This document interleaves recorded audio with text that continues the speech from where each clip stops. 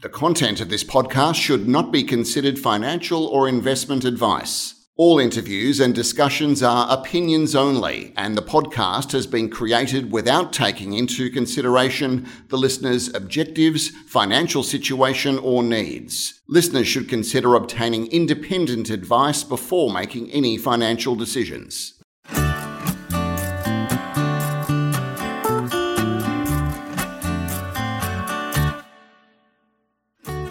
Hello and welcome to the Stockhead Explorers podcast. Today we're delighted to have Australian Vanadium's Managing Director Vincent Algar in to talk us through what's happening at the company. Welcome to the podcast, Vincent. Hi, Peter.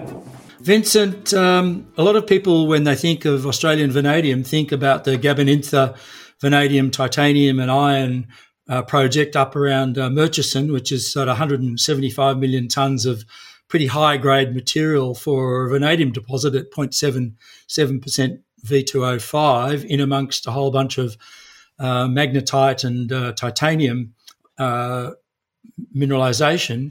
But the company is looking at going in a different direction. Perhaps you can just tell us about recent work that the company's been doing to commercialise the vanadium in a different way than just selling it to steel mills. Yeah, Peter, look, a lot of our focus is obviously on the development of the project, and that's our core objective. Without the project being in existence, we're not going to be a player in the vanadium space. But as you've noted, the project's coming along, and we've actually recently bumped that 175 up to 200 million at 0.7 and added quite a significant amount of indicated material to our existing indicated resource base, giving us potential for even a longer life than we've put forward in the pre-feasibility study. So just a quick upside correction on what you said, but that just makes the project a lot stronger in terms of the quality of the resource. So there's applications for vanadium in two specific areas. One is in chemicals and one is in steel applications. And each of those are broken down into two separate areas. The main steel market is construction steel. The driving market there is the Chinese rebar market. But then you have specialized steels, in particular specialized metal alloys. They're considered strategic in the sense that they're used for aerospace applications mainly, rotor blades, inside jets, nose cones, landing gear, and then specialized tools. So those are very important markets, and they come to play in strategic metals, of which vanadium is one. That's a word we'll hear a lot more post-COVID virus time. But then the other applications are in chemicals. So the current largest application for vanadium in chemicals is as a catalyst, often in the production of acid. But most recently, and this is something that AVL has been very interested in, is the development of the vanadium redox flow battery market. Now, which is what you're alluding to. The flow battery is an invention of a Australian professor, Professor Maria Skarlas-Kazakis, in the 80s, and it uses vanadium to store energy from an external source. So it's ideal for the development of renewable energy storage applications, something that we'll see a lot of in the next 5 to 10 years as that application market grows significantly. And vanadium turns out vanadium redox flow batteries are perfect for this particular application. And they also have a huge impact potential on the vanadium market itself. Yes, so Vincent, the vanadium pentoxide, which is used, solution, which is used in this application, is finding there's already development of this technology, which you rightly say is a Australian invention. It's now being commercialised in some places in China and elsewhere, and the storage battery market. People often think about batteries for electric vehicles and so forth, but really the storage application it's a sort of missing link in the whole renewable energy sector, because you've got weather-dependent power generation from wind or the sun, but up until now, we haven't really had sufficient storage for that power to put it back when the wind's not blowing or when the sun's not shining. And so big applications for really utility scale power storage using vanadium redox batteries. Yeah, I think, Peter, you highlighted an important point, is that energy storage is migrating from our phones into our houses, into our cars, and then into our houses and our factories, and then eventually onto our grid. And the default has been to take our lithium-ion technology across that barrier. Now, it turns out that taking that technology across is not necessarily achieving the objective that we need, because we continue to have the degradation of lithium-ion batteries even in the larger scale, and the cost of that degradation and replacement will eventually have its way out in the market. But the upfront cost of lithium-ion batteries is cheap in small and large capacities. But what lithium-ion batteries are good at is that they're good at punching out lots of energy in the short space of time. Yeah, they're the sprinters, and the redox, the flow batteries, are the sort of marathon runners. Correct. And then when it comes to storage of multiple hours, the long duration battery, which is really what everyone thinks about when they think about a battery. If you think of the standard definition of a battery in your mind and my mind and a 5-year-old's mind, is he wants to know that there's a battery in his powered toy that stays there for many, many hours and many days. He doesn't want to know that there's a battery in there that's going to be run down in 10 minutes' time, right? So it's not the point of it. So vanadium flow batteries offer the opportunity to really hit their sweet spot in a number of ways after you move beyond 3 or 4 hours of storage. And when it comes to storing large amounts of renewable energy, this is really important, because it means we can really store the sun when it shines and play it back when the sun isn't shining. We can store the wind when it blows, and we can play it back when the wind isn't blowing. And then we can also have a big pool of that resource that we can share across the grid, across the farm, across the factory, across the household, where you've got a large repository for multiple hours. And that is really where the differentiator comes in. That's right. It's also good not only for time shifting power generation, but also for stiffening the grid, where you've got sometimes a low power demand and all of a sudden a big power surge, and unless you've got something that can rapidly move in and stiffen up the grid, you get oscillations on the grid and blackouts and so forth. Exactly, and I think what we've also found is that with our Australian grid being very strung out or very spread across the network with lots of poles and wires that go into faraway places, that management of the grid stability is really a critical thing. And having large storage nodes that are renewably supported out on the far ends of our network is actually going to be a very good thing. So we believe that is the Australian market is perfect for that. And where people no longer need to be on the grid, but their need is a 4 to 6 or 8 hour requirement or even more, then these are going to be the systems that are in there. And network operators also will start to be comfortable with them as they get deployed more widely globally at this network level, because they can do something that battery makers try to sell their batteries on, which is called benefit stacking. It's a word basically that says I can do more than one thing with this battery rather than just provide backup. So I can provide frequency and ancillary services to a network, as well as providing backup power to my client. That's right, Vincent. We had Ray Wills on the podcast a couple of months ago talking about smart grids, and we were talking about how Horizon Power is already looking at some of their more remote customers and saying, well, it's costing us, say, $2 million a year to keep the poles and wire going, but we're only getting $25,000 or $30,000 a year in revenue from those customers. We'd be better off basically dismantling the poles and wire and setting up a specialist grid with photovoltaics and batteries and maybe a backup generator for the unusual circumstances when we don't have enough energy coming into the microgrid, and that's actually a lot cheaper than keeping those poles and wire in good shape.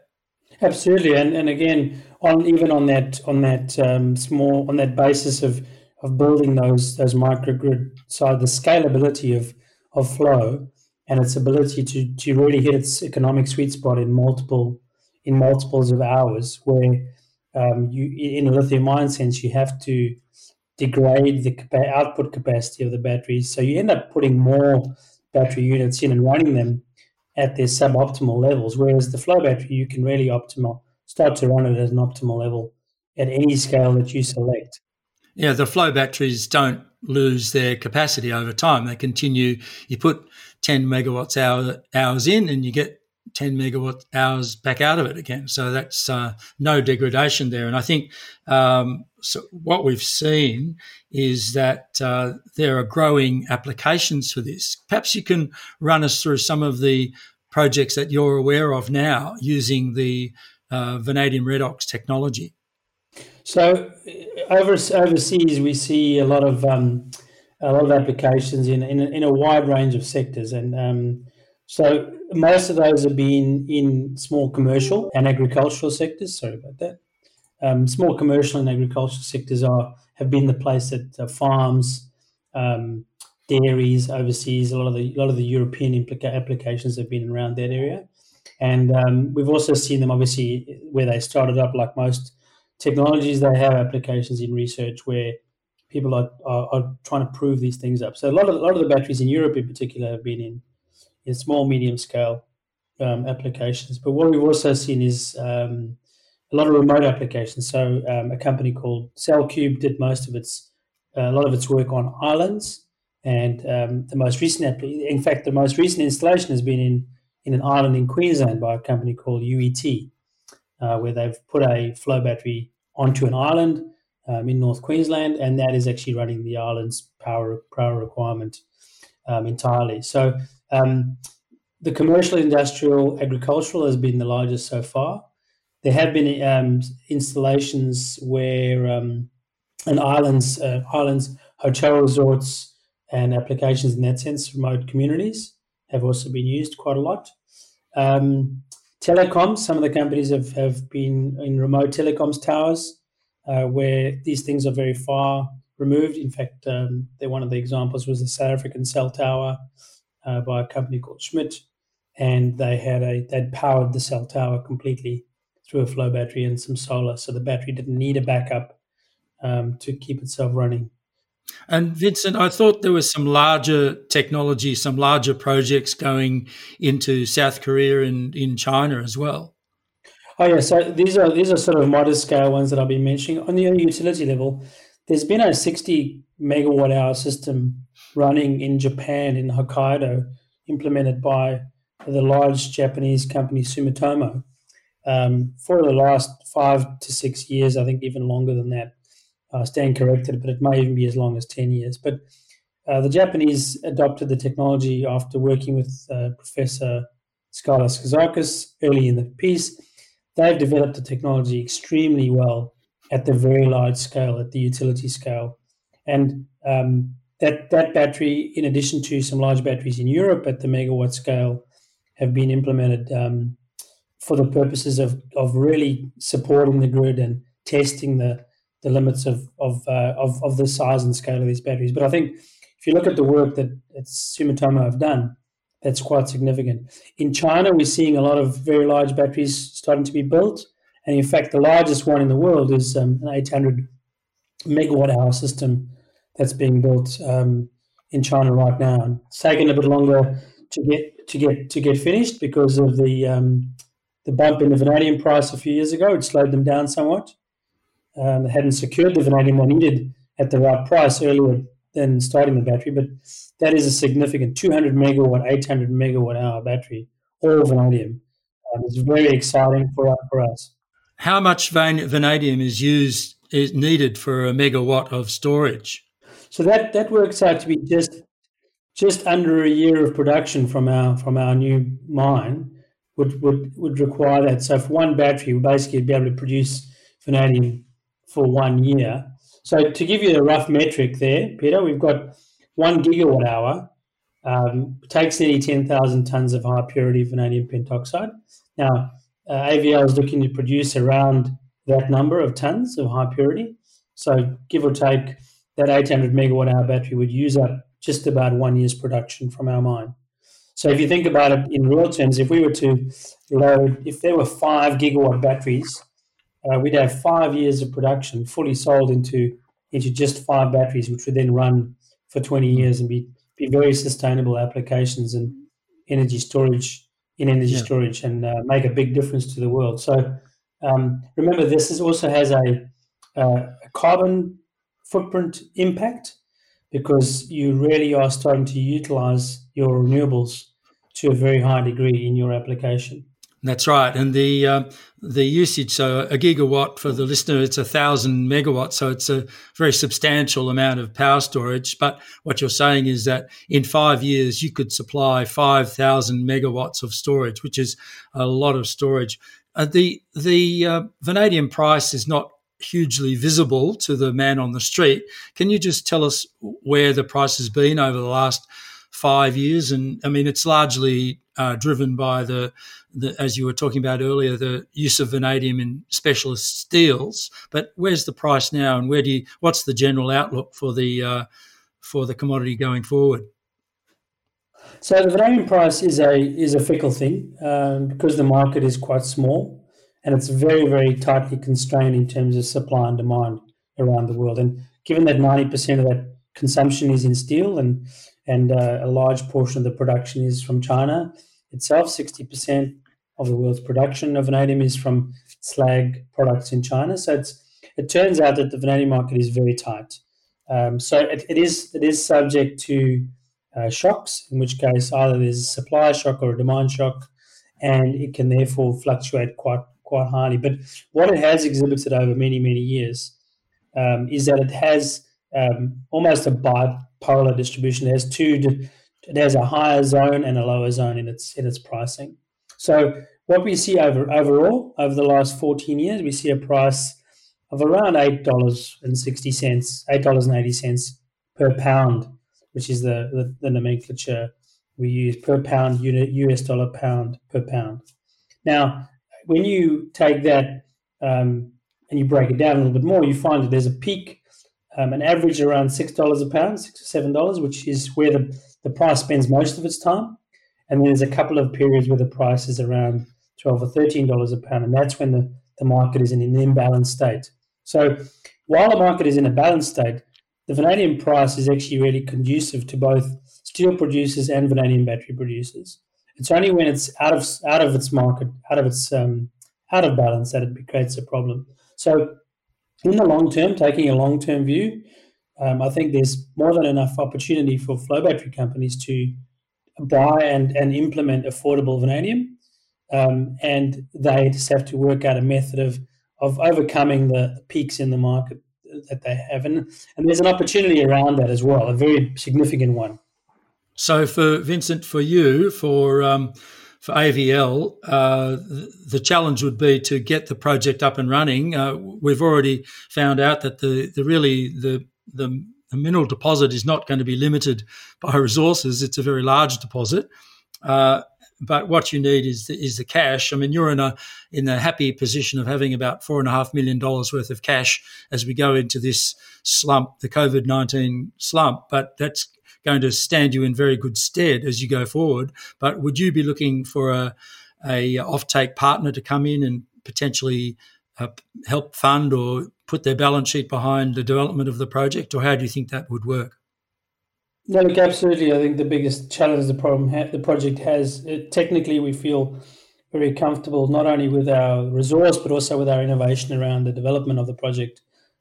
Processing side, we've made some very good inroads there. So we're very confident and comfortable around the resource. What we're also comfortable and confident on is that we can get the operating cost here in Western Australia to a very competitive world level with the other producers of vanadium in Brazil and South Africa. So that's, with those two confident things out the way, we then have to face the real hurdle, which is achieving getting the funds in, and that'll then take place through not only through identifying partners, investment partners, offtake partners, or both. Some might be the same people, some might be different people. So, but we've started well, and we've working with. We've signed a letter of intent with the third largest vanadium producer in the world, Hebei, a derivative of Hebei Steel in Chengdi, and we'll be working on turning that into an offtake agreement as they come back to work and as we come back to work here in Australia. So we're very confident in our relationship with those people. They are likely potential investors at the project level as well, to secure their long-term supply. The Chinese market is quite limited in its ability to flex production because it's tied so much to steel production. So we certainly are going on a good track with the Chinese side. On the European and North American side, we have already got working with leads in that side, and then that's on the offtake. On the investment side, our natural investors are people who are already involved in vanadium. That's the first place to start. But then we've also got the commercial banks who, in Europe and North America, and the UK, who look at vanadium as a critical commodity, which it is. So taking the metal hat or the steel, the high-end steel application hat, that makes vanadium a critical metal. There is no vanadium production in North America or Europe, so that makes them vulnerable. So, Vincent, just for the avoidance of doubt, is the project has the ability to start up to produce a concentrate? I didn't think so. I thought you would probably be roasting and leaching and using hydrometallurgy to produce a vanadium pentoxide product and sell that. Is that the way you go, or not? Yeah, exactly. Yeah, so we take it all the way through to high purity. The project will produce a high purity, relatively high purity product as a base, which is in the 99% range. But is there a price premium? Is there a price premium for that product? Yeah. Yeah, there appears to be 10 or 15% price premium in China for that product. We think that may be quite variable depending on the application and the demand.